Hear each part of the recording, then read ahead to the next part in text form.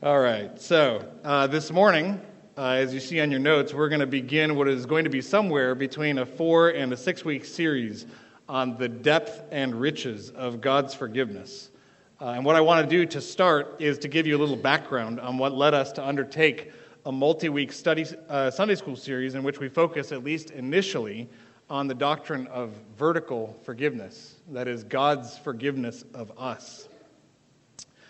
Given the facts of COVID, new church plant last August, and all the new visitors that we've seen throughout the last year or two of pretty significant transitions, I'm not sure I would be right to assume that you all know this, that Calvary Bible Church has, and I think rightly, placed great emphasis on the doctrine of horizontal forgiveness. That is the doctrine of how we're supposed to forgive one another and how we're supposed to seek one another's forgiveness when we've sinned against each other. And the fact is that it's such a pressing issue for so many that I can say from my personal experience that one of the most frequent homework assignments I've given out in discipleship and counseling contexts is to have people listen to Pastor Dan's 4-part series called Forgiveness, God's Remedy for Sin. And that series is available on the CBC app under the sermons, if you'd like to go look it up. Now, whereas Pastor Dan gives most of his time in that series to the nuts and bolts of horizontal forgiveness among ourselves, Pastor Randy and I plan to team up for the next several weeks and give most of our time in this series to the glories of our vertical forgiveness, God's forgiveness of us. Now you might ask if horizontal forgiveness is the more practical doctrine, if it's where we live in everyday life as we try to keep short accounts of sin in an effort to make our relationships, especially in the church and in our families, a reflection of the gospel. If that's the case, if it's the more practical doctrine, then why would we spend the bulk of this series emphasizing vertical forgiveness? Well, I think Rod May, and he's not in here, he's down the hall teaching, Rod prompted us to think about that when he suggested a series along these lines back in January. And I can speak for myself here, that sort of got my gears turning, especially with regard to a text I think he brought up when he was suggesting the series, the parable of the unforgiving servant in Matthew chapter 18. Now, I'm not going to ask you to turn there, and I'm not even going to read from that text right now. I think Randy might actually cover that text in a couple of weeks. But I just want to point out something from the parable Jesus tells there. And I think this is something we're going to see in a number of texts and in a number of ways in the weeks ahead. The fact of God's forgiveness of us is a huge motivation in Scripture for us to do hard things. I'll say that again. The fact of God's forgiveness of us is a huge motivation in Scripture for us to do hard things. Through the parable of the unforgiving servant, Jesus teaches that we ought to be forgiving to one another. It ought to be easier and even in a sense natural for us to have mercy on others if the Lord has had such mercy on us to forgive our unpayable debt. And so, of course, that's true when it comes to interpersonal forgiveness, but this is a principle that also reaches to a more fundamental level. The psalmist writes in Psalm 119, verse 32, "I will run in the way of your commandments when you enlarge my heart." Paul strikes a similar note in Colossians chapter 1, verse 29, when he writes of striving with all of the energy that God powerfully works within me. Verses like these point to a truth with which we're well familiar, right? We don't believe in a pull yourself up by your own bootstraps model of sanctification. Of course, there's effort involved, but there's also a God-given heart. There's energy that God powerfully works within us to animate our all-out effort. And as we also know, although God is sometimes kind to seemingly flip a switch and cause us not to struggle with the sin anymore, more often we can see the means that God uses. We can see the truths that he uses to convict us. We can see the instructions he uses to inform us. And we can see the preachers and the counselors he brings our way to exhort us and to stir us up to put off our sin and to put on God-graced works of love. And so it is also in the matter of how we get an enlarged heart, how we get the will and the energy to struggle and strive against sin and positively to do the difficult things that love often requires. We can see the means that God uses there also. And in a word, perhaps the central way God enlarges hearts and supplies energy to run in his ways is by the reality of his forgiveness. And so here we are, Over these several weeks, we plan to examine the depth and riches of God's forgiveness in at least 4 of its aspects. And you can see these noted just above the outline for this morning. Today we'll cover God's forgiveness and our curse. In 2 weeks after Easter, on April 11th, Randy will cover God's forgiveness and our sin debt. Then April 25th, because we'll have baptism on the 18th, Randy will teach on God's forgiveness and our enslavement to sin. And then I'll come back, Lord willing, May 2nd, and teach on God's forgiveness and our future. So, our hope and prayer is that the Lord would be kind to us in the weeks ahead to work the truth of his forgiveness deeper into all of our hearts, in a way that would cause us to love him more and to work out that love in ways that demonstrate God-glorifying surrender and obedience to everything he commands. So, would you bow your heads with me and take a moment, and let's pray for that.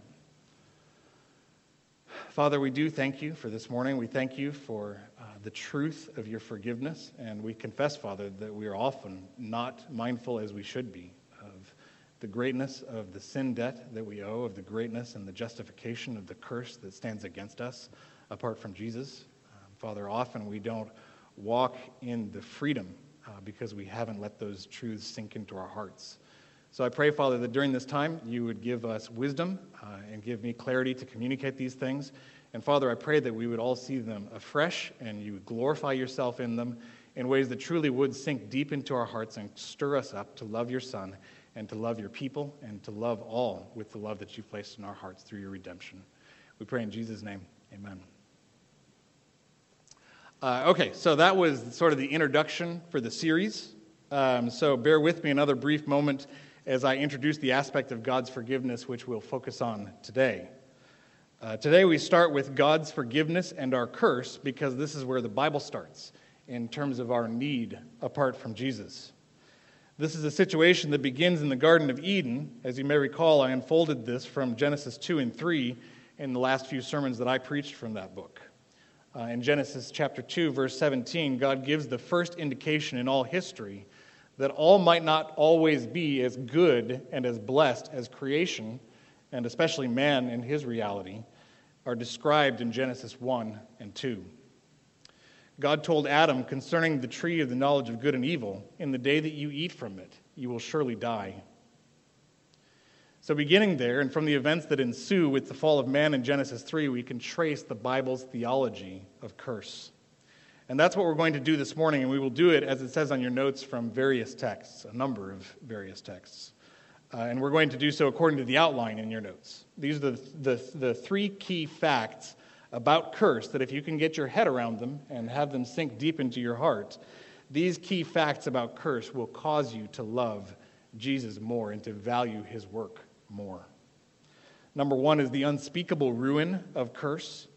Number 2 is the deserving objects of curse. And then third is the complete removal of curse. Now, although I've divided the facts about curse into these 3 categories, you can probably tell from your notes, if you turn them over, that we're going to give more attention to the third point, the complete removal of curse, than to the other 2. But, as you may have heard said before, for the good news to be really good, then you first need to know how truly bad the bad news is. And so we start with number 1, the unspeakable ruin of curse. Now again, bear with me here, we're going to back up even a little further. In order to know how truly bad the bad news is, we need to be reminded of how good and how full of life everything was when God created it all. Open your Bibles, and this will be easy, to Genesis chapter 1, first page in your Bible. Let's look briefly at the creation account of Genesis 1. And the first thing I want you to note is how many times God said that what he created was good. In chapter 1, verses 4, 10, 12, 18, 21, and 25, 6 times, God looks at what he created and says, it was good. And then 7, kind of that number of completion in the Old Testament, perfection. Verse 31, after the creation of man and woman, God pronounces everything very good. So all of this goodness coming from God through his creation in chapter 1. Similarly, note God's blessing in Genesis 1 and 2. In verses 22 and 28 of chapter 1, God blessed Adam and Eve. And then in verse 3 of chapter 2, God blessed the seventh day, which represents completion and rest. This was the reality that God had created and how it would be according to his good design in perpetuity, and God blessed it. So, again, we have all of this goodness and now blessing coming from God. Finally, note how life comes from God. Again, chapter 1, verse 20. God creates living creatures in the water and in the air. Verse 24, God creates living creatures on the earth, the cattle and all the land animals. Verse 28, God gives man as the steward over all life on earth. And verse 30, God gives all vegetation the nourishment needed for life to every living creature on earth. And then most directly and most importantly, in chapter 2, verse 7, we read this. Then Yahweh God formed man of dust from the ground and breathed into his nostrils the breath of life, and man became a living being. So it couldn't be more clear that life comes from God, and particularly that the life of man comes from God. So all goodness is coming from God, all blessing is coming from God, and all life here is coming from God. You might recall from the sermon title from that text, Isn't God Good?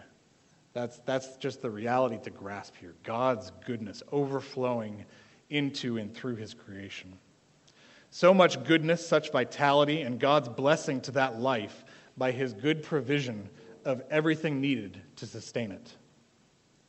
And so, if you think about it that way, in terms of this huge emphasis on God's abundant provision of goodness and life, then it might be a little jarring when we come back to that verse I mentioned a moment ago, verse 17 of Genesis 2, where God says this, But from the tree of the knowledge of good and evil you shall not eat, for in the day that you eat from it you will surely die. Did you catch the words I emphasized there? Evil, the Hebrew word ra'ah, which is the same word for bad, just the opposite of good. And die, the Hebrew form, or the verb form of the Hebrew word muth, death. What a contrast, isn't it? Friends, to get to the devastation of curse, the curse that came and has been with us since chapter 3 of Genesis, we need to see its contrast with the goodness of God in his blessing and in his gift of life. And as we saw in the sermon before last in Genesis, when Adam and Eve had eaten from the forbidden fruit, they became alienated from God. This is curse in its essence. Separation from God as the source of life and goodness. We see this work out in the details of the rest of Genesis 3. Verse 8 we read that the man and his wife hid themselves from the presence of Yahweh God among the trees of the garden. You see, Adam and Eve know their alienation and willfully hide themselves from their source of life. And then we read God's words in verses 22 and 23. Behold, the man has become like one of us, knowing good and evil. And now he might stretch out his hand and take also from the tree of life and eat and live forever. Therefore, Yahweh God sent him out from the Garden of Eden to cultivate the ground from which he was taken. So, although we saw in our last Genesis sermon it was not without promise, God from his side cuts man off from his special presence and from his provision of sustained life. Again, this is curse in its essence, separation from God and his life-giving goodness. But curse in its universally experienced and lamented effect is suffering, pain, and death. We see this unfolded and lived out in the subsequent history recounted in Genesis. And here I'm going to give just a brief bullet point summary. The woman is promised pain in childbearing and difficulty in marriage. The man is promised difficulty with his work until the day he dies. In chapter 4, with the story of Cain and Abel, we find the first human death, which is also the first murder. By chapter 6, we see such universal and thorough wickedness among men that God speaks of regretting that he made man. When we come to Genesis chapter 7, we find the most devastating account of curse in the whole Old Testament. God floods the whole world such that every living creature, every man, woman, child, and animal on earth. Each and every one is brutally and painfully slaughtered. Can you imagine the horror? Many crushed, no doubt, by the weight of floodwaters and rushing debris. Many more certainly killed by drowning. Whereas God had given the breath of life, he now withheld it in one of the most painful ways imaginable. The lungs made to take in air, instead taking in water. A provision of life turned into an instrument of death. Until the life of each and every man, woman, child, and creature on earth was choked out so that they were no more. I think sometimes the scope and magnitude of this could be lost on us. I think of just from childhood, we hear the songs about Noah and his ark, and it seems like a happy thing. And that's true. There is salvation in that story. But the devastation of God's curse from this should not be lost on us. Additionally, because we know that there were only 8 people left on earth after this, it could be lost on us the likely population of the world at the time of the flood.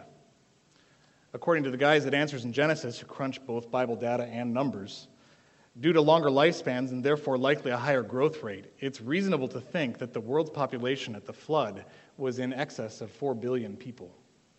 Now, that's not certain, but it's a reasonable inference. Now, all of this gets to an aspect of curse I haven't directly mentioned yet. As I said, the essence of curse is separation from God as the source of goodness. But God's relationship to curse is not a passive one. Curse is not simply the removal of goodness. God's curse biblically is directly connected with God's wrath, with his active anger. And we see this, as I said, probably most clearly when we get to the flood. God's active anger against a world of men, women, and children who have descended into the depths of depravity and rebellion. God's active anger against every creature, such that he is willing to literally pour out on them in such a way as to crush them and suffocate them. Perhaps as many as 4 billion people, everyone on earth, crushing them and suffocating them until they are destroyed and brought to nothing. This is the unspeakable ruin, you might also say the unspeakable horror of curse. God's pure, wrath-filled anger against sin poured out on creatures, poured out especially on man, on people. Look rightly at the flood and you will see God's wrath-filled curse is staggering and devastating. It's the unspeakable ruin of curse. And closely connected with this is our fact number 2 about curse. Number 2, the deserving objects of curse. Now, you probably picked up from what we've looked at already, not to mention that this is something obvious to us, as Paul says in Romans 1, even from general revelation. The deserving objects of curse are rebellious sinners. And it would probably be good enough to leave it at that, were it not for the way that God purposes to communicate throughout Scripture how it is that he causes every mouth to be closed so that all the world may be accountable to God. And that's a good place to start. As you may have recognized, that language comes from Romans chapter 3. Open there with me for a moment. Flip over to Romans 3. I'm going to read here from verses 19 and 20 of Romans 3. Now we know that whatever the law says, it speaks to those who are under the law, so that every mouth may be closed and all the world may become accountable to God. Because by works of the law, no flesh will be justified in his sight. For through the law comes the knowledge of sin. Now, what I want us to see here is how the whole world becomes accountable to God. Paul says it is through the law, that is, through the Mosaic law. And yes, this is a technicality, but it's an important one. It has judicial overtones. What else has judicial overtones? And Pastor Dan is getting at this in the text he's preaching right now. Our salvation has judicial overtones. And that is part of why this is important. You see, we find early and often that sin leads to death, and that death is deserved. Adam and Eve were warned of sin's consequences, and they deserved to die when they sinned. The potentially billions of people on earth at the time of the flood were so wicked It's inescapable in Genesis 6 and 7 that they deserve to die. Now we know this. As Paul argues in Romans 5, we are all guilty in Adam, a reality that is evident from the fact that everyone from Adam to the giving of the law died, even though there was no new law given to them like the one given to Adam. But something Paul does in his argument there in Romans 5, and also in what we saw a minute ago in Romans 3, is he points to a key that helps us understand the function of the law as it relates to curse, but crucially also to salvation. Now, where does the original curse, the original warrant for our death, the reason everyone dies, where does that original curse come from? It comes from the fact that Adam and Eve were given this simple and gracious choice. God said to them, "Eat freely from this abundance I've provided and live, or eat from the one thing I've forbidden and die." Now, because of the choice he made, Adam, and we in Adam, are guilty and deserving of death. And again, that just desert is displayed as God deals with mankind as a whole through the events of the flood. But within Genesis, there soon comes a transition from God dealing with man as a whole to God dealing with nations after scattering everyone at Babel. And what we find is that God chooses the nation Israel as the object of his blessing. And not only as the object of his blessing, God chooses Israel as the nation through which he would mediate his goodness to the whole world. And much like the simple, gracious choice God gave to Adam and Eve, he gives a gracious and simple choice to the nation of Israel, saying to them, in essence, "I am bringing you into a good land in which I will dwell with you. This good land has been occupied by wicked men. To rid this good land of its pollution, it will vomit these wicked people out. You are not to have mercy. In fact, you are to execute my justice against them, particularly against their leaders. You have a simple choice." And again, this is God speaking to Israel, kind of a paraphrase of everything he says to them in the book of Moses. He presents to them a simple choice. Follow the good law of life I am giving you and live. That's what he says basically in Leviticus 18, verse 5. And as you live, you will mediate this life and blessing to the whole world. So there's your positive option, or negatively, follow the law of death of the people being vomited out of the land and be cursed and be vomited out yourselves. It is, like Adam's before them, a simple choice for Israel: life or death, blessing or curse. And much like Adam had the opportunity to obey, and through his obedience to mediate God's goodness to all of creation, Israel had the opportunity to obey, and through their obedience to mediate God's goodness and blessings to all of the nations. Israel became the hope of the nations for blessing. And how did that go? In the same way as the instruction to Adam became death and curse to all humanity, the law of life given to Israel, which promised blessings for obedience, before long became a curse to the nation of Israel. God scattered them for their disobedience, and the more his prophets came and preached his law and judgments, the more they went astray and experienced his curse. And as they did so, the law through which they were to become a blessing to the nations actually became a curse not only to Israel, but also to the nations as well. This is exactly how the Bible speaks of the effects of Israel and its law.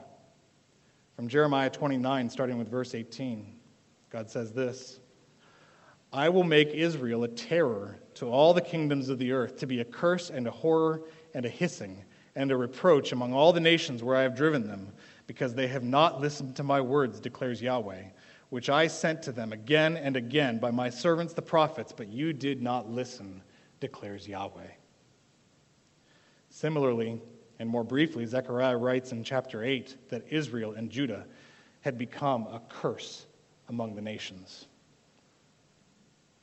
This accords with Paul's words in Ephesians 2, which he directs to the Gentiles in the church at Ephesus, saying that the law of commandments, that is the Mosaic law, contained in ordinances, represented an object of enmity against us, leaving us excluded from the commonwealth of Israel and strangers to the covenants of promise, having no hope and without God in the world. And of course, as we read at the start of this point a moment ago from Romans 3, the effect of that law through Israel was to close every mouth and to make all the world accountable to God. Now again, to review what we've seen here, God destroyed in the flood the entire world, which was richly deserving of his curse, of having his wrath poured out in their utter ruin. God then began working through nations, dispersing power and capability among the nations so that their achievements would be limited following Babel. God chose the nation Israel to be a blessing, but warned that they would become a curse if they disobeyed. And then Israel repeated Adam's folly, choosing death, and became a deserved and deserving curse to themselves and to the whole world. You see, Israel was supposed to display God's goodness and blessing and to cause the world to draw near to God and to his blessing. And instead, Israel became a ghastly display of God's curse and repelled the entire world from God and his blessing. So, to fill in our outline point, who is the deserving object of God's curse? Adam is, Eve is, Israel is, every nation is, the whole world is. I am, you are. We, every last man, woman, and child, we are the richly deserving objects of God's curse. Our first parents faced a simple and gracious choice. They sinned, and their guilt is justly imputed to us. Israel faced a simple and gracious choice. That nation, with every provision and every grace imaginable, rejected the law of life and blessing and mediated curse and death to the world instead. Every mouth has indeed been stopped, and the whole world is absolutely accountable to God. But thankfully, the universal warrant for curse was not the only thing God built into his law of life. Now we've seen, number one, the unspeakable ruin of curse. Number two, the deserving objects of curse. And now we come to the third, and thankfully the best fact about curse. Number three, the complete removal of curse. Here we approach a theology that finds its roots in Genesis chapter 3, verse 15, known as the Proto-Evangelion, or the first gospel in the Bible. If you missed my most recent sermon in Genesis and would like to have that particular text unfolded in detail, you can access it on our app or on our website. It's in your notes there. It's called God's Solution for Sin, and I preached it back on January 17 of this year. Just briefly, what we find in the grammar of Genesis 3:15 is that there is an intentional interplay in that text between the many and the one. And careful exegesis of Genesis 3 indicates from the very earliest days, starting with Eve herself, from the very earliest days, God has granted saving faith, that is, faith that makes alive. God has granted saving faith by means of his promise that the curse due to the many would one day be removed by the one. And this theology is developed and built on throughout the whole Old Testament. And just briefly, this hope of salvation is expressed and carried through Noah and his family as they become a tiny remnant through the worldwide flood. It is reiterated and expanded on in the covenant with Abraham as God promises to include all nations in the blessing that would come through his seed, the Messiah. And then it's confirmed as Israel becomes a nation, a great nation, in the womb, so to speak, of Egypt, and God begins to bring them to the land in which he would dwell with them and from which they are to mediate his goodness to the whole earth. But, as I've already mentioned, what happens then? Does Israel jump into faithfully fulfilling this good and graciously simple calling to reject the death laws of the nations and live out God's good law of life? Sadly, not. In fact, the opposite quickly happens, and it happens time after time. Israel turns away from trusting in Yahweh, the covenant-keeping God, and Israel becomes covenant breakers who lust after the gods and ways and perceive pleasures and strengths of the nations. One such early case is greatly consequential in terms of beginning to set the stage for how God would ultimately follow through on his promise, even through rebellious Israel. And that text is Numbers chapter 25. Go ahead and turn there in your Bibles.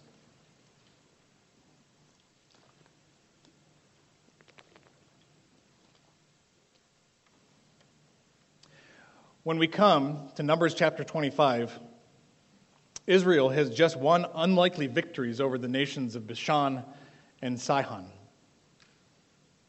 Having heard of these victories, Moab, with their king Balak, becomes afraid and seeks a way to withstand the impending threat from the nation of Israel. They've come out of Egypt and now they're starting to conquer nations. You may recall that Balak's solution was to hire the prophet Balaam to curse Israel. And maybe you remember that perhaps the most memorable thing about Balaam is that he had a talking donkey. Well, Balaam's experience with the donkey, and more importantly with the angel of Yahweh in that exchange, ensured that Balaam was only going to speak the words that Yahweh gave him. And so instead of cursing Israel, Balaam blesses and then speaks of their glory through their promised Messiah. That comes in chapters 23 and 24 of Numbers. And so Balak, the king of Moab, was understandably upset with Balaam for doing the exact opposite of what he had hired him to do. But we find in chapter 25 that Balaam wasn't finished. Although he couldn't curse Israel, he thought of another way to help Moab. Balaam's counsel to Balak and all of Moab was to tempt Israel with the fleshly allurements of its licentious and lawless idolatry. And Numbers 25 tells us how that went, beginning in verse 1, and I'm going to read here. While Israel remained at Shittim, the people began to play the harlot with the daughters of Moab. For they invited the people to the sacrifice of their gods, and the people ate and bowed down to their gods. So Israel joined themselves to Baal of Peor, and Yahweh was angry against Israel. So Israel goes the way of disobedience. Rather than choosing the law of Yahweh, who has blessed them, rather than following the law of life, Israel instead follows the statutes and ordinances of the nations as they join up with the Moabites in their idolatry and immorality. Now, notice at the end of verse 3 what comes from Yahweh in response to this. Yahweh was angry against Israel. This is God's active anger that I was talking about. This is God's curse breaking out against his people. But notice the instructions God gives in verse 4 in the midst of all this. Yahweh said to Moses, "Take all the leaders of the people and execute them in broad daylight before Yahweh, so that the fierce anger of Yahweh may turn away from Israel." So first, we see God's wrath, his angry curse breaking out against his people. But in the very next verse, he gives a way for his wrath, his fierce anger, to be turned away from them. What is the way he gives for this to happen? Yahweh's wrath will be removed when the people's leaders are executed. And this is carried out in the text, starting in verse 5. Again, I'm going to read. So Moses said to the judges of Israel, "Each of you slay his men who have joined themselves to Baal of Peor." Then behold, one of the sons of Israel came and brought to his relatives a Midianite woman, in the sight of Moses and in the sight of all the congregation of the sons of Israel, while they were weeping at the doorway of the tent of meeting. When Phinehas the son of Eleazar, the son of Aaron the priest, saw it, he arose from the midst of the congregation and took a spear in his hand, and he went after the man of Israel into the tent and pierced both of them through, the man of Israel and the woman through the body. So the plague on the sons of Israel was checked. And then we see there in verse 9, those who died by the plague were 24,000. So again, let's review what we have here. We have the disobedience of the nation Israel as they rebel against God and go the way of other idolatrous nations. We have the wrath of God, his curse breaking out against them to slaughter them in his fierce anger. But then we have instruction from God to appease his wrath by executing the nation's leaders. And then, finally, we have that carried out as Phinehas pierces through one of the leaders who was participating in the rebellion. And you can see from verse 14, by the way, that the man executed was Zimri, the son of Salu, a leader of his father's household among the Simeonites. So Phinehas obeys God and executes one of Israel's leaders, one of the household leaders within the tribe of Simeon. And what is the result? God's anger, God's curse, is removed from the people. Now, you might be wondering, and you're right to wonder, why does this perhaps obscure story from Numbers 25 matter in this discussion? And the reason is because it provides the context for Deuteronomy 21, verses 22 and 23. And you don't have to turn there. I'm going to read it for you. Moses writes this: "If a man has committed a sin worthy of death, and he is put to death, and you hang him on a tree, his corpse shall not hang all night on the tree, but you shall surely bury him on the same day. For he who is hanged is accursed of God, so that you do not defile your land which Yahweh your God gives you as an inheritance." Now, I'm not going to be able to take the time to go through all the details on this, but I will mention that these two verses come as sort of a crescendo in its context. Of all the big sins and consequences, this is the biggest in Deuteronomy 21. The one that comes just before it is the consequence of stoning to death for anyone in Israel who would dishonor his parents.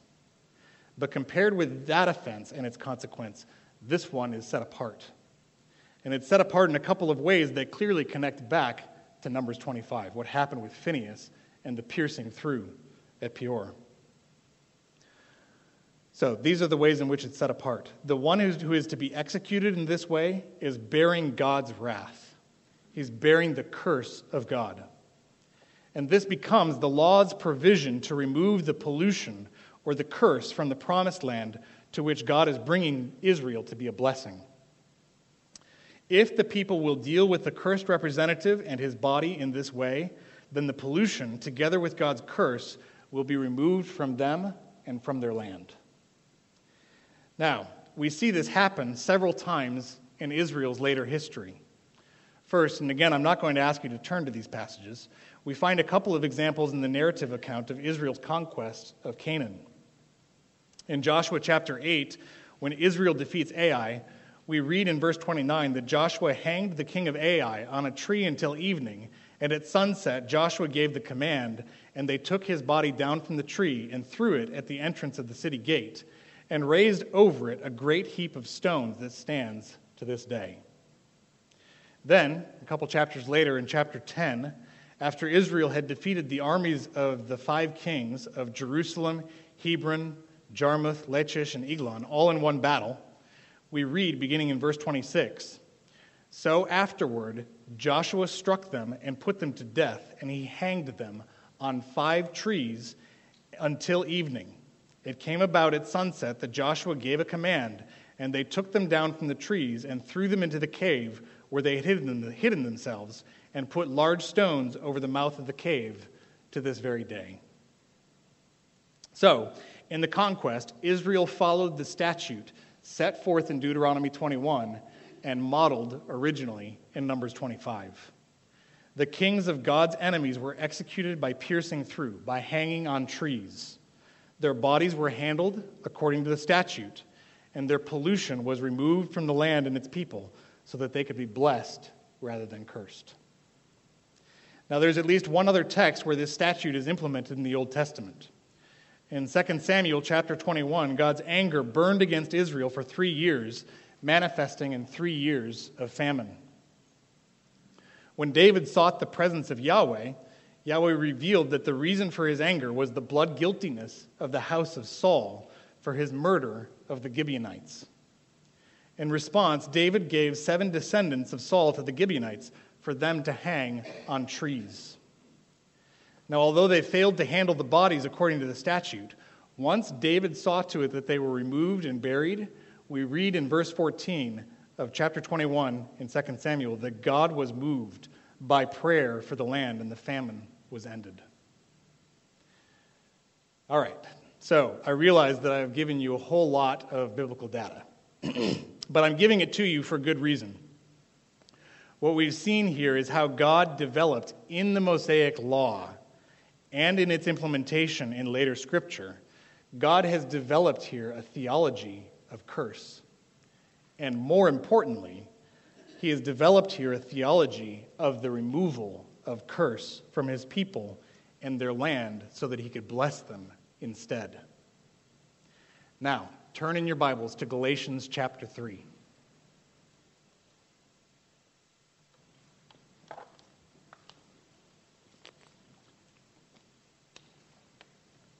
Galatians chapter 3, verse 13. Christ redeemed us from the curse of the law. And here's the key part. Having become a curse for us. For it is written, "Cursed is everyone who hangs on a tree." You see, God had established that his wrath could be removed from a people and its land if its king were executed as their representative. His body pierced through and hung on a tree and then buried in a timely manner according to the law. And here in Galatians 3, the Apostle Paul connects the death of Jesus directly to that theology developed in the Old Testament as he quotes Deuteronomy 21, verse 23. Surely Israel didn't see this coming, at least not at first.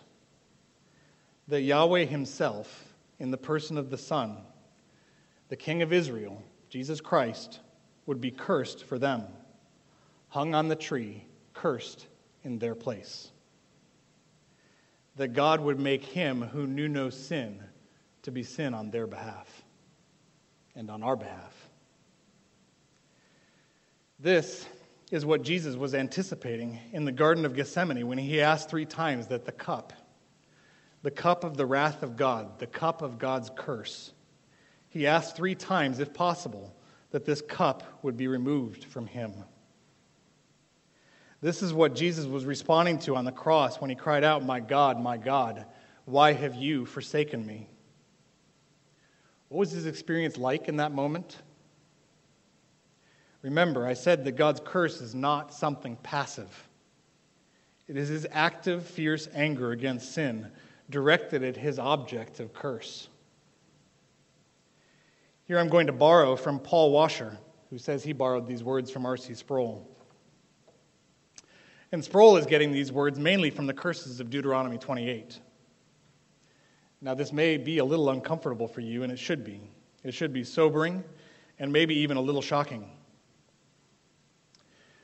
When Jesus is hanging on the cross, he cries out, my God, why have you forsaken me?" And God from heaven answers back, the Lord your God curse you. The Lord send upon you curses, confusion, and rebuke until you are destroyed and until you perish quickly. The Lord smites you with madness and with blindness and with bewilderment of heart, and you will grope at noon as the blind man gropes in darkness with none to save you. The Lord delights over you to make you perish and to destroy you, and you will be torn from the land. Cursed shall you be in the city, and cursed shall you be in the field. Cursed shall you be when you come in, and cursed shall you be when you go out. The heaven which is over your head shall be bronze, and the earth which is beneath you, iron. You shall be a horror. You shall be a proverb and a taunt among all the people.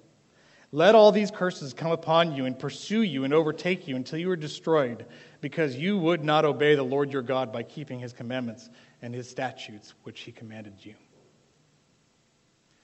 My friends, this is what you should hear. This is what I should hear. This should be our only greeting on the day of judgment. This is the only voice we should hear from God. But that voice fell upon his Son.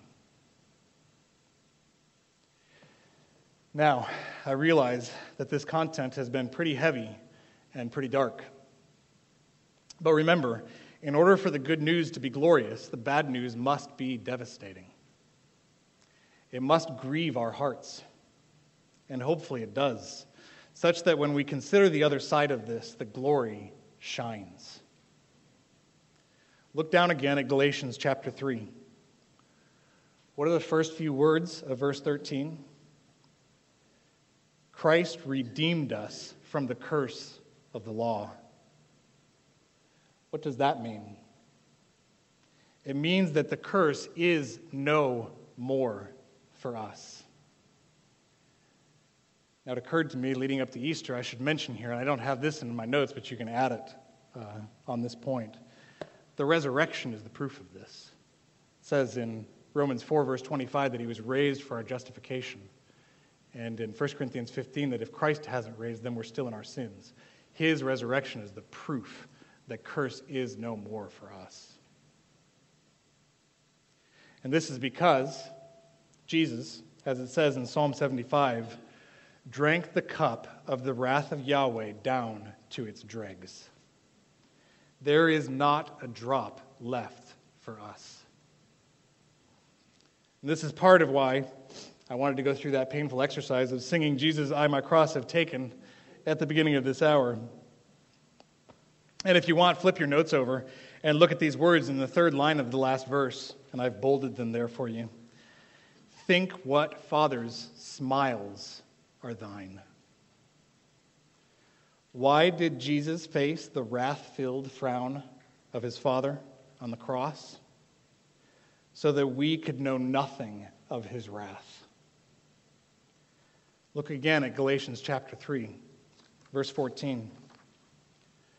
Christ became a curse for us, it says, in order that in Christ Jesus the blessing of Abraham might come to the Gentiles so that we would receive the promise of the Spirit through faith. Friends, on that cross, God treated Jesus, the perfect, holy, and blameless one, as if he were a lawless, rebellious covenant breaker, so that he could treat us for all of our days. We who in ourselves are lawless, rebellious covenant breakers, as if we were perfect, obedient covenant keepers. Friends, here's what I hope you can walk away with today. If you have placed your faith in Jesus, the Lamb of God, and in his wrath-bearing death on the cross, then God, today, tomorrow, and forever, God smiles on you with nothing but blessing. You in Christ are his pleasing child. You walk before him in faith and are blameless. Your prayers and your ways are a pleasing sacrifice to him. He smiles on you. He is working everything, even the things that feel more like a frown than a smile. He is working everything from now until the day you see him face to face to do good to you. Suffering even has become his instrument to move you closer to his goodness and his blessing. Sword, famine, and every kind of adversity are his tools to bless you by making himself and his promise more precious to you, even as this world and its troubles fade away.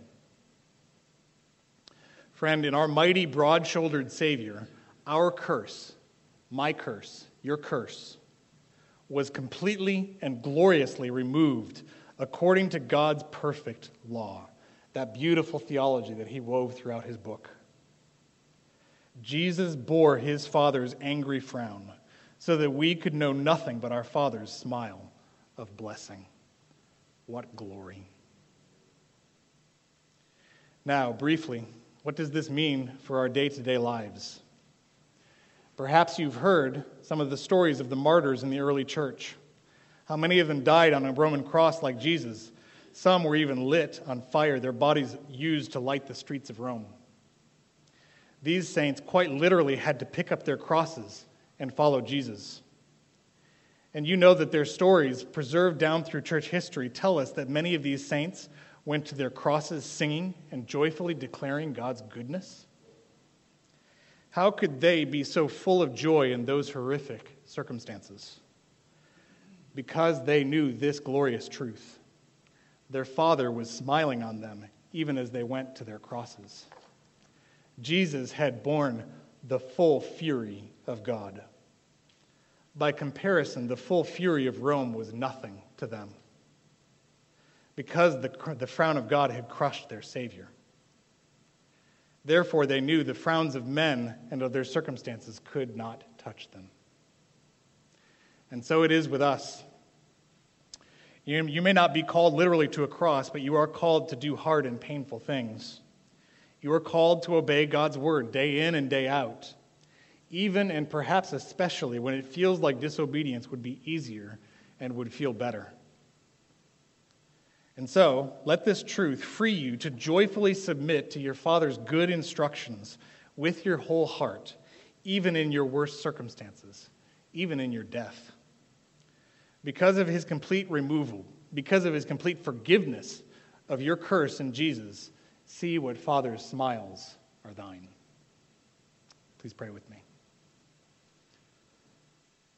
Father, we thank you for the glory of your word, and particularly for the glory of this gospel woven through it, how your wrath is removed justly from your people so that you could be both just and the justifier of the one who has faith in your Son.